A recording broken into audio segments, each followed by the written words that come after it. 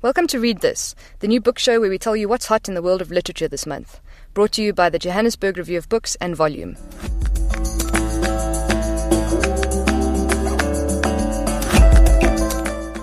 My name's Jennifer Malik. I'm the editor of the Johannesburg Review of Books.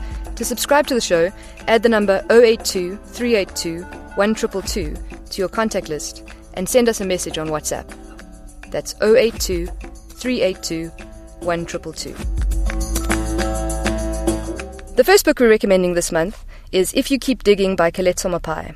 It's a collection of short stories published by Blackbird Books. Keletso is a South African storyteller who was born and raised in Lenyenye Township in Limpopo. In the book, characters deal with questions about our new country, and the reader is invited to think about different perspectives. Difficult family relationships, themes of abandonment, social and class issues, power dynamics at school and work, witchcraft, sexuality, domestic abuse, and the ancestral realm. We spoke to the author Keletso Mopai about why she thinks people will enjoy the book. If You Keep Digging is my first book, and I hope a lot of people get to read it because it really delves into the core of what South Africa is today and where we are right now as a country. And some of the issues are rape, sexuality, or domestic abuse, and colorism. The second book we're recommending this month is New Daughters of Africa, an international anthology of writing by women of African descent. The book is edited by Margaret Busby. New Daughters of Africa is a major international collection of writing. Margaret Busby, the editor, is a writer, broadcaster, and literary critic. She was born in Ghana and educated in the UK, and in the 1960s she became Britain's youngest and first black woman publisher, and she published notable authors including the legendary Buchi Emecheta and Nuruddin Farah. 25 years ago, Margaret Busby produced the groundbreaking anthology Daughters of Africa, and this collection, New Daughters of Africa, continues that book's mission for a new generation. It brings together a selection of overlooked artists from the past and exciting new voices.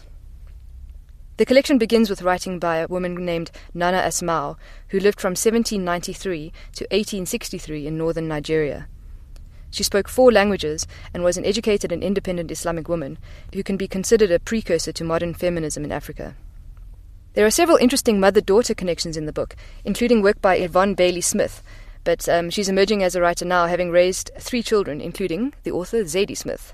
Other contributors to the book include names that you may have heard of, including Chimamanda Ngozi Adichie, Panashe Chikumadzi, Diana Evans, Roxanne Gay, Lebo Mashile, Yewande Motosho, Taye Selassie, and a number of other writers. It's a really huge collection. It's a thick book. It's about 2 inches thick, and it's a real treasure trove. The third book we're recommending this month is Patsy by Nicole Dennis Benn. It's one of the most anticipated books of 2019. Nicole Dennis Benn's debut novel, Here Comes the Sun, was published in 2016 and won numerous awards. The novel tells the story of a woman named Patsy who gets her long-coveted visa to America after years of yearning to leave the beautiful but impoverished Jamaican town where she was raised. She longs to be reunited with her oldest friend, Cicely, who lives in New York and has been sending her letters full of promise of a better life and the possibility of rekindling their young love. Patsy decides to put herself first, and when she leaves for America, she leaves her 5-year-old daughter, True, with her mother, who is an evangelical Christian. But America is not what she thought it would be, or what Cicely's letter implied it was, and she is forced to work as a bathroom attendant and then a nanny. The story alternates between Patsy's story and the story of her daughter, True, over the course of a decade, as her daughter tries to come to terms and empathize with her mother's decision to leave her. Dennis Benn expertly evokes the atmospheres of New York and Jamaica, and despite being a powerfully emotional book, it's also very funny. Patsy and True are unforgettable and complex characters who function as real people and not cliches. The novel is a sensitive look at the emotional, logistical, physical, psychological and financial risks of the black female immigrant and mother. For the August edition of the Johannesburg Review of Books, our regular contributor Wumuyu Mbao will be reviewing Patsy. We asked him what he thought of the book. Okay, here goes. It's an intriguing and often quite surprising read, and it definitely demonstrates that her writing has come on in quite a long way since with this second novel that she's written.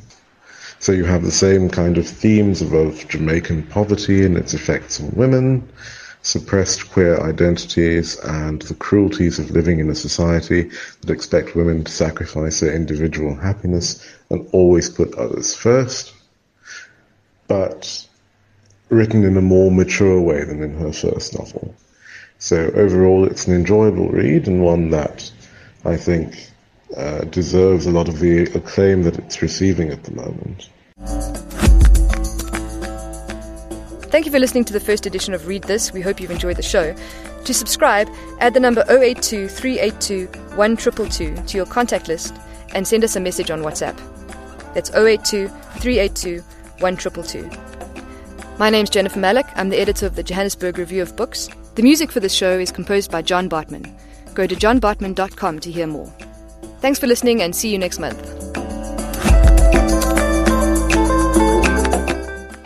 If you're a music producer, you'll love How I Make Music, brought to you by Volume.